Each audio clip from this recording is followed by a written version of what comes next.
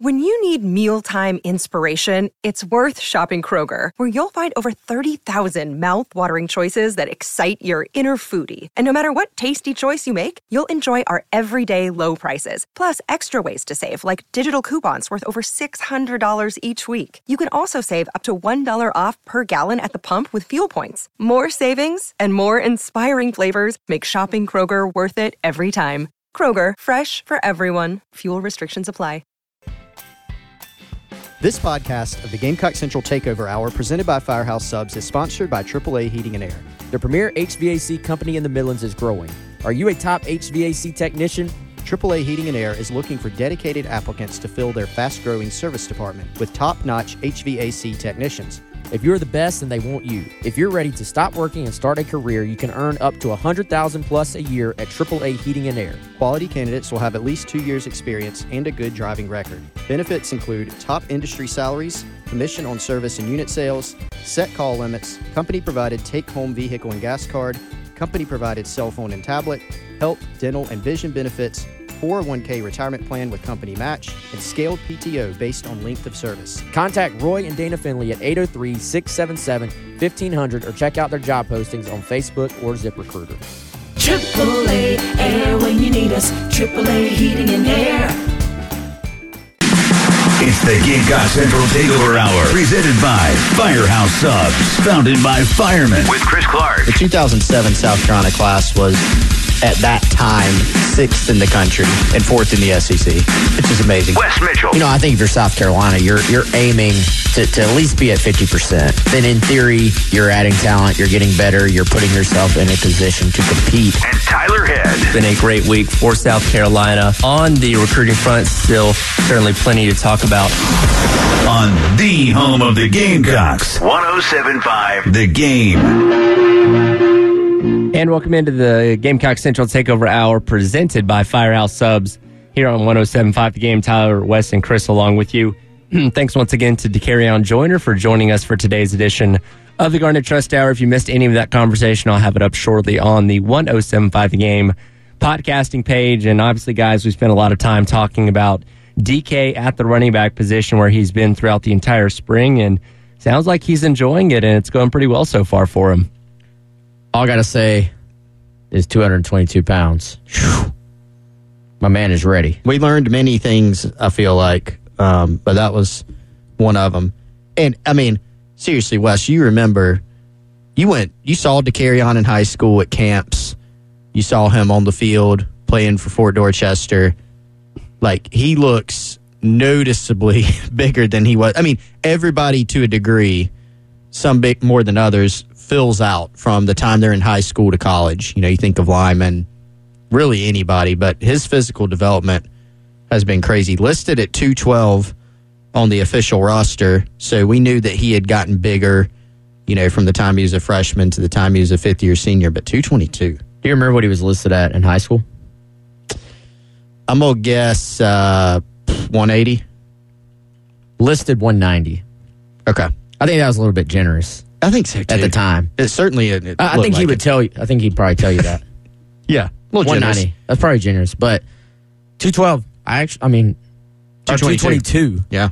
Not to shortchange him. I believe him. Like, he's very well put together, and it's going to serve him well. I don't know, y'all, so we always do these, like, post-interview, what do you call them? Breakdowns. What we learned. I just trying to figure out how to put this in words. I feel like DeCarrion was sitting there almost sandbagging a little bit. Like, I feel like he thinks he's got something for this season because he had a great spring at running back while having a newborn and not being healthy. And y'all saw him light up when he talked about finally being healthy. So he made the transition he did to a new position, including all that other stuff. So put him healthy with a full night's rest, and I think it really sets up well for him to have a big final season at South Carolina. Well, and I think that's gone kind of underreported, under-discussed that last season. I mean, he sat here and talked about it. He was not healthy. Mm-hmm. In fact, he said this is the healthiest he's been since probably 2019, which is, that's 3 seasons. Mm-hmm. And when you're thinking about why hasn't Dakereon Joyner made a bigger impact, there are a lot of reasons for that, right? One of them is maybe usage, or should have been put at this spot or that spot, just played more. But certainly the health has been one of those things. You look at last season, it was the same conversation in a lot of ways, right? Why is he not playing more? And really, y'all, he had like 3 different injuries he was dealing with last season, all kind of independent of each other. And even in the Florida game, he mentioned Vandy, but Florida is the game that Wes and I always talk about as, when he had the trick play and scores a touchdown on special teams. He looked explosive on that play, really the most he had all season. And now you start thinking about, okay, he still wasn't healthy doing that. What we saw in the spring, the limited sample size in the spring practices, the spring game itself, he still wasn't healthy then fully, and all the other circumstances that Wes mentioned, first time playing the position, not sleeping a ton. So he does seem excited, and I think South Carolina fans should be excited too. Well, and how big is it for him or for somebody like him? And obviously it's not a completely clean slate because most of the offense is going to stay the same, just a little bit more streamlined without Loggins. But having this Swiss Army knife versatile piece like him that you can really plug in and play anywhere, and obviously the focus right now is at the running back position. But I got to imagine D'Lo looks at him and sees a lot of different opportunities of what he can do with DK. Absolutely. And they, I don't want to say they were lucky, but it was fortunate that you have a guy like that on the roster because your running back room with him in it is, like Hardesty said, he's like, hey, there's 3 scholarship guys, and then DJ Braswell comes in, then you're going to have your 4th. So the position is fine if you look at it like that. But if you didn't have a guy at wide receiver who is as talented and versatile as DK is, then yeah, you probably have a much different conversation, and you're looking at, trying to go out there and maybe add 2 from the portal versus trying to add kind of that. I think right now you're kind of trying to add that cherry on top, like big play difference maker out of the portal at running back potentially. But it just sort of, it has, having a guy like Dakereon Joyner has always helped your overall team depth because he can just do so many different things. Yeah, I think he really has single-handedly changed the outlook for the running back room because, that was certainly one of the question positions, one of the need positions going into spring. And we knew that, they could have gotten out of spring. I've said this before, and Juju McDowell and Mario Anderson and Dakereon Joyner could have all looked great. They were still going to look in the portal for running back help, regardless, just from a depth standpoint, really, or just to see if you can get someone who's even more entrenched as a previous starter at a big-time school, something like that. But the fact is the staff seems to feel better. Not like it's totally settled, everything's totally great, but they seem to feel better about the running back position. And I think because of the progress of their guys, because they know generally what Juju McDowell can do, Mario Anderson showed some things that they think he can probably make a successful transition to this level. And then Joyner, who, I was curious to see what Dakereon was going to say when I asked him, did you surprise yourself with how easily you made the transition? Because he is a confident guy. So I really didn't know what he was going to say. It wouldn't have surprised me if he's like, no, I'm not surprised at all. But he was That's like, what I actually thought he was going to say. Yeah. I thought so too. But he was like, no, it did surprise me. Like day 1 to day 2, he felt like he made a huge leap. And it seems like his quick picking up of the position surprised everyone, including himself.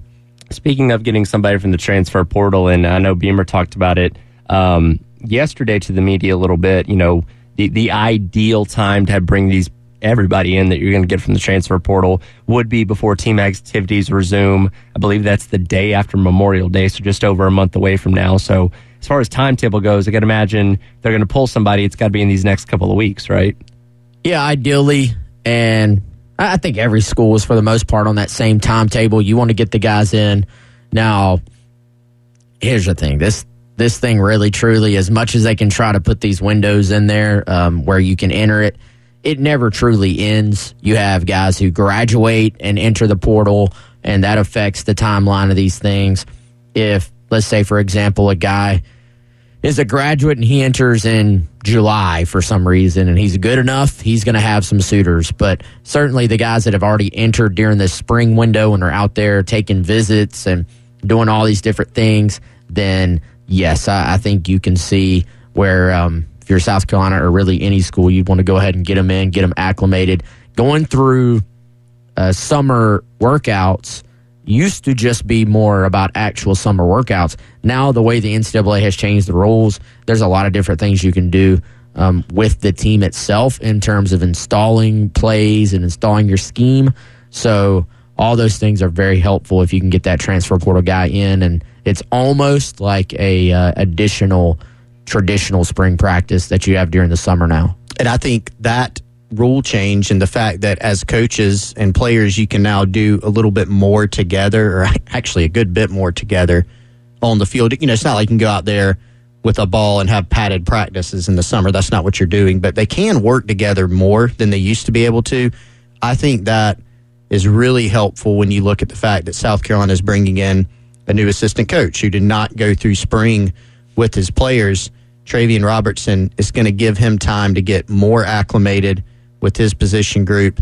You got to remember, too, I mean, Travian Robertson has not coached with these other coaches. So it's about the coaches getting to know each other and being cohesive, which I don't think will be a problem, but also Travian bringing in some of his techniques, everybody getting used to each other, and that will probably ease their transition when you get into preseason camp in August. Speaking of Travian Robertson, on the other side of the break, we're going to be speaking to former South Carolina defensive coordinator Ellis Johnson, who did preside over the defense when Travian Robertson was a player here a little over a decade ago. We'll get his insights onto what he thinks of Robertson, both as a player and as a coach, and hear what he has to say about it. You're listening to the Gamecock Central Takeover Hour, presented by Firehouse Subs on 107.5 The Game. It's the Gamecock Central Takeover Hour. 107.5 The Game. Firehouse Subs has a daily medium sub every single day of the week for $7.99. Today, last I checked, is Thursday, which means you can get the spicy Cajun chicken. Again, $7.99 for a medium, $5.99 for a small. But we always go with the medium here on this show. FirehouseSubs.com, Firehouse Subs app. Hit the Rapid Rescue. If you've got a abbreviated time for lunch, I can't tell you enough how efficient it is to throw it in on the app. Go pick it up. Go enjoy whichever sub you like the most. Again, Thursday is spicy Cajun chicken. And then enjoy the rest of your lunch. So, again, Firehouse Subs, FirehouseSubs.com, and get that Firehouse Subs app, Rapid Rescue, today. On the other side, Ellis Johnson talking about South Carolina's new defensive line coach. Gamecock Central Takeover Hour, 107.5 The Game. It's the Gamecock Central Takeover Hour. Presented by Firehouse Subs. Founded by firemen with Chris Clark, Wes Mitchell, and Tyler Head. On your home of the Gamecocks. 107.5 The Game. And welcome back into the Gamecock Central Takeover Hour, presented by Firehouse Subs here on 107.5 The Game. Tyler Head, Wes Mitchell, and Chris Clark. It's a mouthful. Chris Clark along with you on this Thursday morning. We head out to the Love Chevrolet phone lines now and welcome in former South Carolina defensive coordinator Ellis Johnson, talking a little bit about South Carolina's new defensive line coach, Travian Robertson, who, of course, was a former player for him during his time here at South Carolina. And, Coach, I just want to ask you, what was your reaction when you initially heard that Coach Robertson was returning here to take the D-line job? Well, I was tremendously excited. And I will say this, if anybody should talk about Travian Robinson from our previous staff, it'd be Brad Lloyd, because he recruited him, he developed him, and he coached him all 4 years. And just did an awesome job. But I was just tickled to death. I think it's a great hire by Shane. I really liked Jimmy Lindsey, really good football coach, a great guy. But I think this is a really good fit for Carolina. And Travian, he's taken a path that I think really has probably enabled him to become a better football coach at this young age than a lot of guys. You know, some of these guys get out of NFL or out of the Power 5 programs and they want to go, get a job somewhere where they can go on all the bowl trips and things. Travion went where he could get his hands on coaching and recruiting. And I think he's more than ready, and I think he's a great fit for the situation. And I think Carolina just got better. Coach, Chris Clark here. Thanks again for joining us, especially on shorter notice. Hope you're doing well. So let's go back to Travion's playing days for you. Now, I know, like you said, Coach Lawing recruited him in the 2007 class. That was one cycle before you got here to South Carolina. But you did see him as a young player, in I guess year 2 here at South Carolina. What do you remember about him in his younger days as a player, and how did you see him develop his game while he was playing here?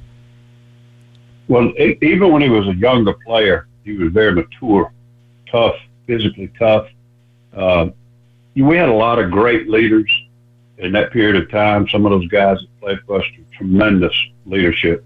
But on the field during practice, and kind of the environment that a coach wants out there when you're going through drills or anything you're doing, you kind of got guys that are on the field leaders, maybe not that vocal, but they're guys that the other players look to and notice their work habits, their attitudes, their effort, those type things. And I thought Travion and Cliff Washburn, in my memory, were the two guys, those guys for us. They both just tremendous work habits, and I think it rubbed off on the other players, quite frankly. The other thing I think is very important about Travion, a lot of people didn't realize he played with a really serious injury on one of his knees, and he couldn't even practice a full week most of his senior year. And he worked his way through it, played with pain, and it wasn't anything that was going to be dangerous or making it worse, but it was something that couldn't be fixed at the time unless he took time off the field. And being a senior, he didn't want to do that. So he played with that injury, and I think it was a big example for the rest of our players. Our scheme of defense, the edge players and the perimeter players got a lot of pub and got a lot of stats and got a lot of attention. But the defensive system we played couldn't have been any good without really physical guys at the defensive tackle spots where he played. I always felt like they were the cornerstones, the tackles and the inside linebackers, but they didn't always have all the stats and the recognition that the other position played, just from the nature of the scheme. So he was just a tremendously important player to us during those times when we were playing so well.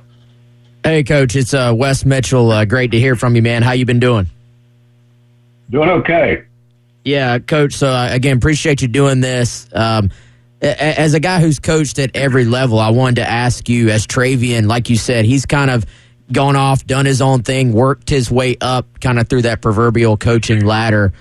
What do you think will be the biggest differences or adjustments for him now developing and really recruiting guys at the SEC level where you're going to face, obviously, the best kind of across the board? Yeah, I don't think anything will change as far as the actual, method of coaching and recruiting and so forth.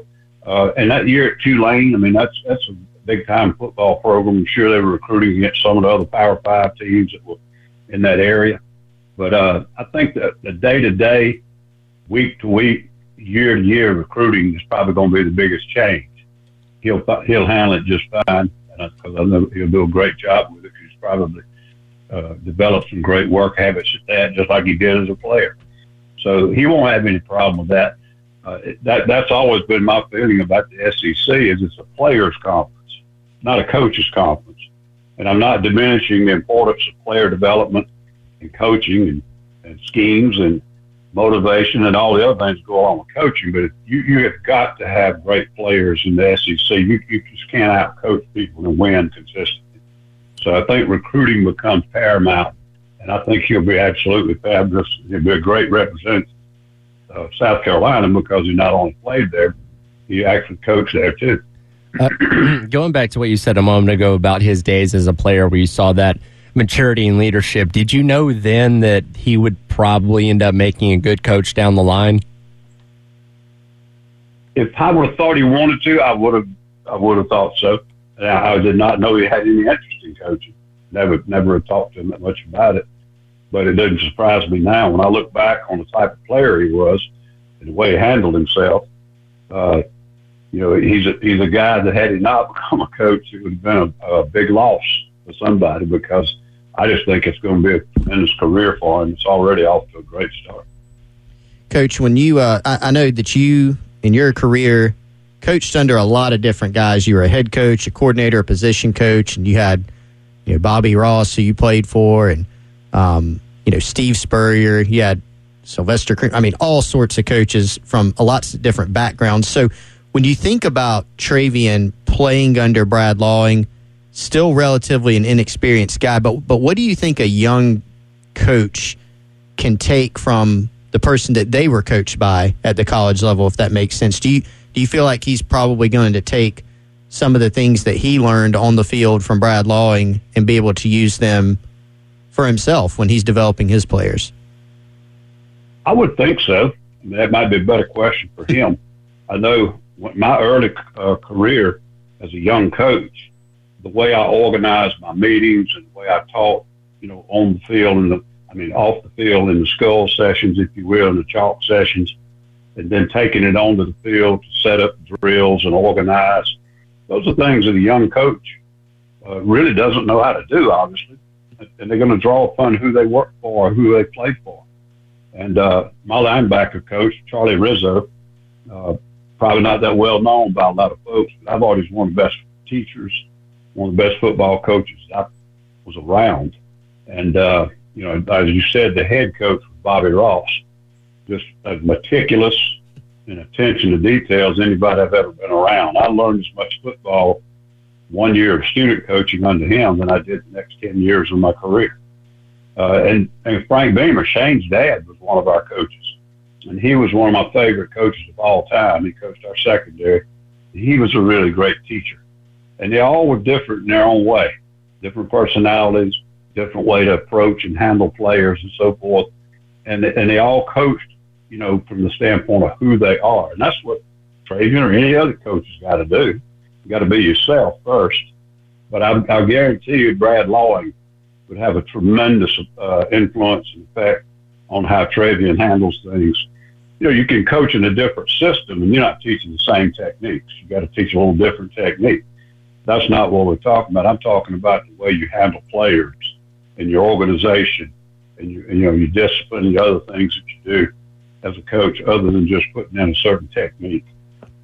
Coach, speaking of the organization, I don't know how much you have or haven't been around the South Carolina program, or how much you've kind of been paying attention the last couple of years, but just from your perspective, what have you kind of observed just from Coach Beamer and the program, and kind of the momentum that they've been able to start to build these last couple of years?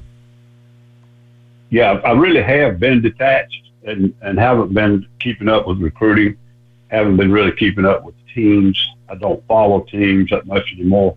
And my son was a senior this year, so he got to come over for some games. He went to their camps, and I was able to kind of, reconnect with some of the guys and chat with them and everything. But I really don't know anything about the program as far as the depth chart or recruiting to any degree of detail.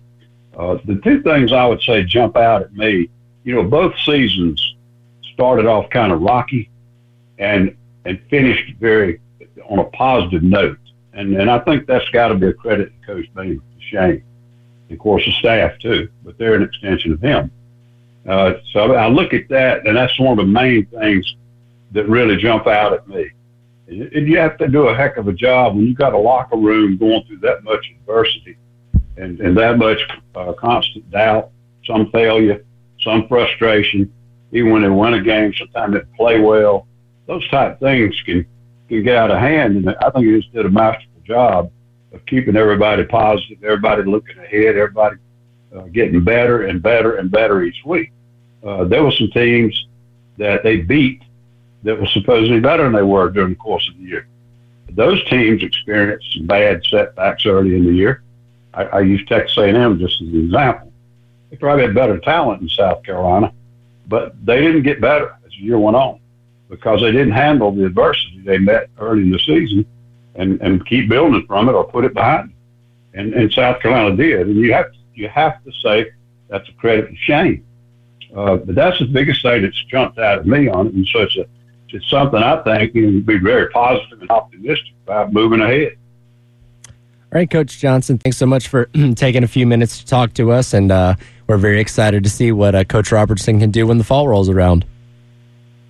Appreciate it, guys. I always enjoy talking about the former players. And I would encourage you to get Coach Lawing on there because I think he was a tremendous part of Trajan's life, both as a coach and a person. We'll definitely have to see if Chris and Wes can pull those strings and make that happen. Thanks so much again for joining us, Coach. Thank you. Appreciate it, Coach. All right, going to run to another timeout, come back and talk a little bit of the broader scape of college football as things are changing a little bit here on the Gamecock Central Takeover Hour, presented by Firehouse Subs on 107.5 The Game. It's the Gamecock Central Takeover Hour. 107.5 The Game. All across the country, drivers are reaping the rewards of safer driving with the updated Drive Safe and Save app from State Farm. It has dynamic new features like interactive maps and driving tips, and it makes the pursuit of your discount even easier. You can, in fact, earn up to 30%. So just download the Drive Safe and Save app from State Farm to get started, or you can call or stop by your local State Farm agent's office, and they'll be happy to help you sign up. If you're wondering who your local State Farm agent is, I can tell you. It's Amy Mason Cup, 612 St. Andrews Road, just off I-26 at Ashland Park Plaza. When my family was looking to switch and save on our insurance, we turned to Amy. She and her team took care of the rest, everything from auto, business, boat, renter's life, any type of insurance, whatever your needs are. She and State Farm have you covered with personalized quotes and the Drive Safe and Save app. Give her a call, 803-772-5554 to learn more about it today, or visit her website. That's amymasoncup.com. That's Amy, MASINCUPP.com. Let Amy Mason Cup and her team help your family. Like a good neighbor, State Farm is there. We finally learned what the schedule is going to look like for the 12-team college football playoff. We'll talk about it on the other side of the Gamecock Central Takeover Hour, presented by Firehouse Subs. It's the Gamecock Central Takeover Hour. Presented by Firehouse Subs. Founded by firemen with Chris Clark, Wes Mitchell, and Tyler Head on your home of the Gamecocks. 107.5 The Game.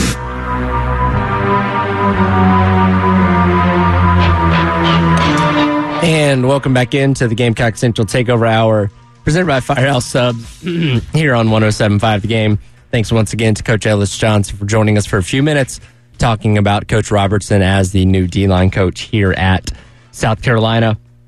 I want to talk a little bit about this with you guys. The other day we learned the schedule for the first 2 years of the 12-team college football playoff, which of course means that the season will extend a little bit farther into January, where you're now having first round and quarterfinals in addition to the semifinals and the national championship game. And if you thought extending into January meant more college football on Saturdays, unfortunately, that is not the case, as the only Saturday games for this expanded college football playoff will take place in the first round. So you'll have one game on Friday night and 3 of the on-campus games Saturday, December the 21st, 2024. Everything else, including the semifinals, the second week in January, are going to be taking place on weeknights. And I feel like this is just kind of a tired argument at this point, but college football is a Saturday sport. I don't get why we keep avoiding Saturdays. And I, to a degree, get it because of the NFL schedule, but it's like, man, I don't think anybody wants to watch games on a weeknight, especially games of this magnitude.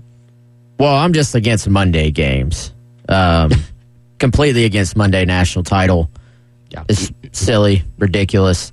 So what days of the week are we talking about here, Tyler? So for the first year of the college football playoff, expanded 12 teams, which will be in 2024, the first round, so you have the top 4 seeds are going to get byes. Those all have to be conference champions. So seeds 5 through 12 will face each other in on-campus first-round games. So you'll have one game on Friday night, December the 20th, and then you'll have 3 games, noon, 4, and 8, I'm assuming, on that Saturday. That's the first round. Okay, Then, that's good. Yeah, your quarterfinals are taking place on the normal New Year's Eve, New Year's Day. So you're going to have, for that year, you're going to have the Fiesta Bowl on New Year's Eve. And then on New Year's Day, you're going to have the Peach, Rose, and Sugar Bowl at their normal a lot of times, nothing out of the ordinary there. But the following week, and this is where things get kind of funny with this, because you're still using the bowl system for your semifinals. So you're now playing in that year the Orange and Cotton Bowl on Thursday, January the 9th, and Friday, January the 10th, respectively, before playing your national championship on a Monday, January the 20th. I don't think I'm that mad. Thursday actually, like, to me, I remember Thursday, like, especially when I was in, high school, college. There used to be some pretty good Thursday night football games. So Thursday night, for me personally, is still a college football night. Friday night is obviously a high school football night. But I will take Friday night over a Monday 100 out of 100 times. So I get they don't want to go head-to-head with the NFL stuff, which is why you don't see the Saturday games as much. But the fact we got 3 Saturday games, the fact that there are going to be opening round playoff games on college campuses, this, for me, I think is a major win for the fans, because I have always wanted to see playoff games where there's actual home field advantage, because we ship the players, the programs, the teams, their fans. They may be all from the East Coast, and if it happens to fall the wrong way, we ship them out to the desert to play football. And it just makes no sense whatsoever when college football is built on pageantry and atmospheres and fan bases. Can you imagine a college football playoff game in Columbia, South Carolina? Like, like, if you're a fan, can you imagine it in Clemson? Can you imagine Penn State with the whiteout thing they do for a college football playoff game? Can you imagine a blue blood playing a blue blood on a historic campus with not just the playoffs on the line? Like, this is a playoff game. Like, I think this is actually, all in all, a win for college football fans, and I'm here for it. So on that it is correct that first Saturday, because they would have had to do a lot of like wonky stuff, like move the season back or play those first round games like on a Tuesday, they will be up against the NFL. Yes. On that Saturday, December 21st. Yeah, so the NFL starts playing their Saturday regular season games usually like the week after conference championship games, because again, there's really no college football on, and up until New Year's, you're really only going up against like the low level bowl games and stuff like that. And Saturday, December 21st is usually like that first Saturday of bowl season, where like the New Mexico Bowl and Las Vegas Bowl and stuff like that. So yes, for that Saturday, they would be going head to head. Now again, this is over a year and a half away, so the NFL schedule may look vastly different at that point in time, where maybe they're only playing one game that day and it's at night or something like that. But as of now, that's the only head-to-head you'd have with the NFL as far as this goes. And it'll be interesting to see the ratings for that, because the argument is, if you're college football playoff, you don't want to go head-to-head with the NFL. But there's also, I read a piece recently by, it was Blake Topmeyer of USA Today, or it was on USA Today, where he kind of gave the whole like analogy of like the two competing drugstores where you see they're right across the street from each other. It's like, why don't you move down? But you kind of just plop down right next to somebody. So I would imagine, I can tell you how we'll handle it in my household. First of all, the college football playoffs can take priority. Of course. That's number one. Yeah. But if there's an NFL game I want to watch, like if Bryce Young and the Panthers happen to be playing that day, I'll just have a second TV or a third TV. However many TVs from our guys at Integrated Media, they'll probably help me do that. But the part I don't like about it is I don't really like the quarterfinal Wednesday games. I'm not in love with. Which, that's still the traditional New Year's Eve, New Year's Day, though. Yeah, I know. But it's New Year's. Yeah, it's a holiday. I get. It's a holiday, but like the weirdest thing to me is the fact that we're going to play. There's still going to be the bowl games as the semifinals now, a week and a half later. So, in a couple of years, we're going to get a Rose Bowl on like Friday, January the 11th, and that was actually one of the big hangups with going to the 12-team format is the Rose Bowl of course, wanted to keep its usual New Year's Day, 2:00 local kickstart. And it's like, well, if you want to be a part of this, we can give you that 3 out of 4 years, but every fourth year, you're going to have to move a week and a half later. Yeah, and I reserve the right to change my position. Like, I realize that it is a holiday and it's the traditional, but, like, I don't like a college football playoff game played, like, early afternoon. I just have a thing. I like the games at night, prime time. Like, yeah, that's just my personal preference, even if it's traditionally been this, even if it's a holiday. I just like when you're, like, the college football playoff, I feel like is more special, like, standalone. But that may be a dumb argument on my part. See, I like give me the 3 games on the same day though, and let's play one like at noon. Let's play one in the afternoon, and then play one prime time. So like I can't. My argument kind of stinks because if I like the 3 games, that's really how you have to do it. Yeah, 3 games. You're not going to play them at the same time. And college football is such a volume sport because on a typical Saturday you have 60 some odd games you can watch over the course of 12 hours or something like that. So as you get later on where there are fewer and fewer games, it does feel a little bit weird when you only have it. And for like the quarterfinal where you have Fiesta Bowl on New Year's Eve, there's going to be other bowl games earlier on in that day, but then you get to the semi-finals the next week and it's like, well, that's just the one game that's happening today, as opposed to if you moved it to Saturday, you could have them in back-to-back like 4 to 8 or something like that. Yeah, I'm gonna be honest, guys. I got no problems with any of this. Like we're all gonna here watch. For it. Like, whether it gets played at 9 a.m. on a Tuesday morning or at 10 p.m. on a Friday night, we're gonna tune in and watch because we're ingrained in college football. 9 a.m. would not be ideal for you, Tyler. It'd be kind of tough. You'd be trying to do your show, and you'd have your whole window of your 9 to noon. Yeah, and I don't have a TV in here, so I'd be like streaming it on my laptop or my phone, and like I don't know how good my content would be that day because I'd be so locked in on that. So you could just like talk. I don't think this is legal, but you could just like do play by play. Yeah, I don't think we're allowed to do that. Yeah, I don't think so either. You don't have the rights. Not the rights holder. But this first round of games. Like, this first round weekend has an opportunity to be the best weekend of college sports, college football. I'm super excited about the playoff expanding because it just leaves the opportunity open for some crazy stuff to happen. And I'm interested because that is typically the opening Saturday of bowl season, that December the 21st. Like, will there be like those lower level bowl games still on, or are we just clearing the way completely for college football playoff? If you're one of those lower level bowls, you gotta move on over. I think nobody is going to watch the Gasparilla Bowl or whatever. You mean the Gildan, New Mexico Bowl is not going to take precedent over Michigan playing host to UCLA? Those will be the games on Tuesday night, I feel like.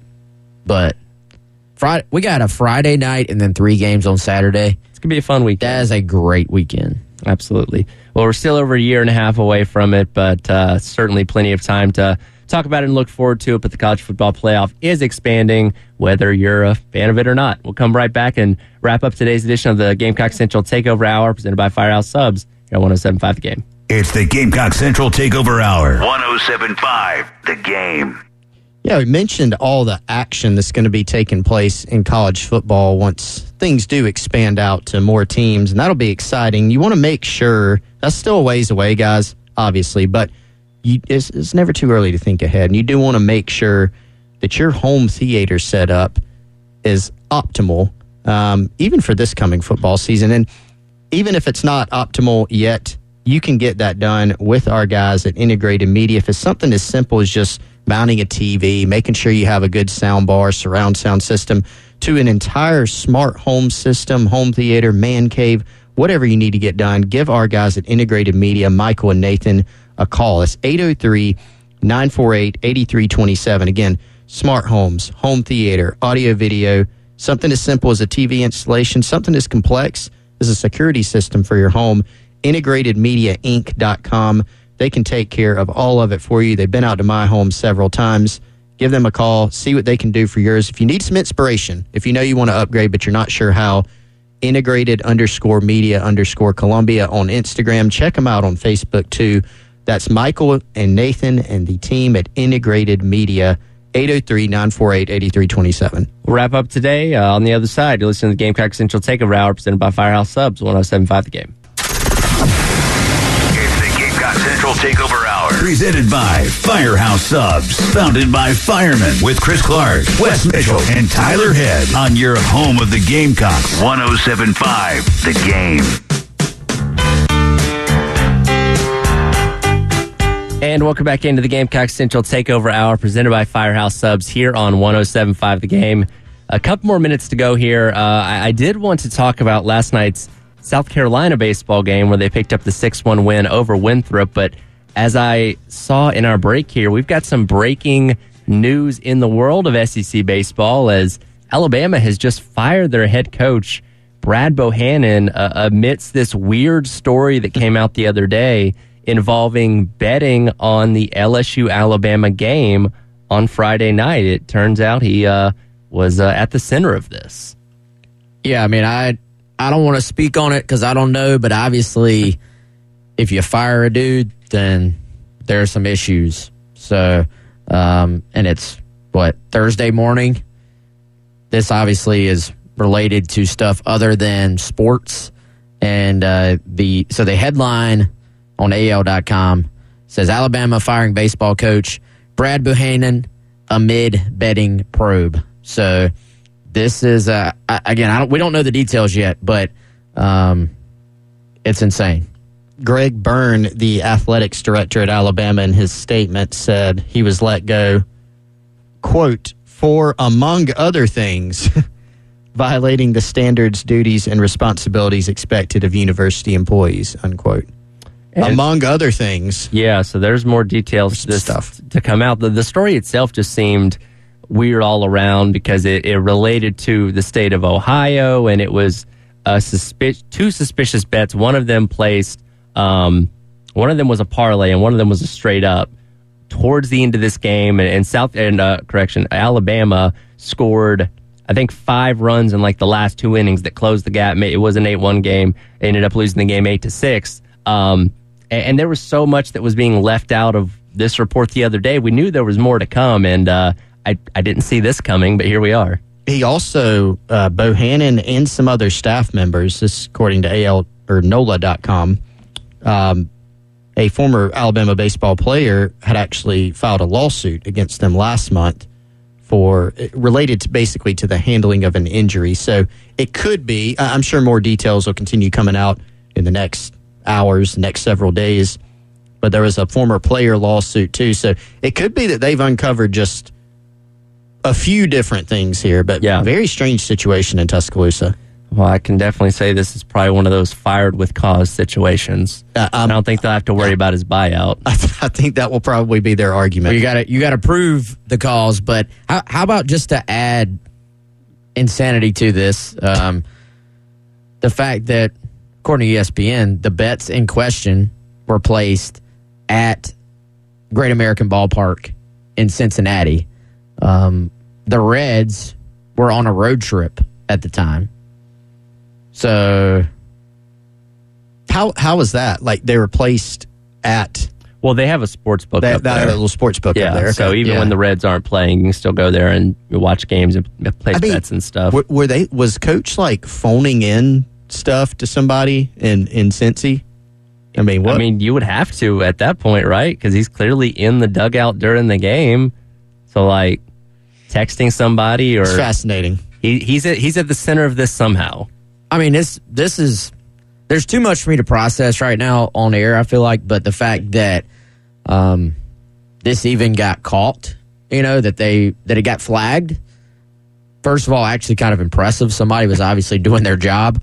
And but I don't even want to go there yet. I want to see what actually happened. Because if my man was like wagering on a game he was coaching in, whew. Yeah, that's about ugly. The more details will be coming out of this within the next, hopefully, 24 hours. And whatever we find out, we can certainly dive into a little bit more. This is where we just say the word allegedly. Allegedly. Yes. Allegedly. Yes. So we'll keep our eyes on reports. It. And if anything else comes out, we can break that down on tomorrow's edition of the Gamecock Central Takeover Hour presented by Firehouse Subs. Halftime show with Jay and Terry coming up next. right here on 107.5 The Game.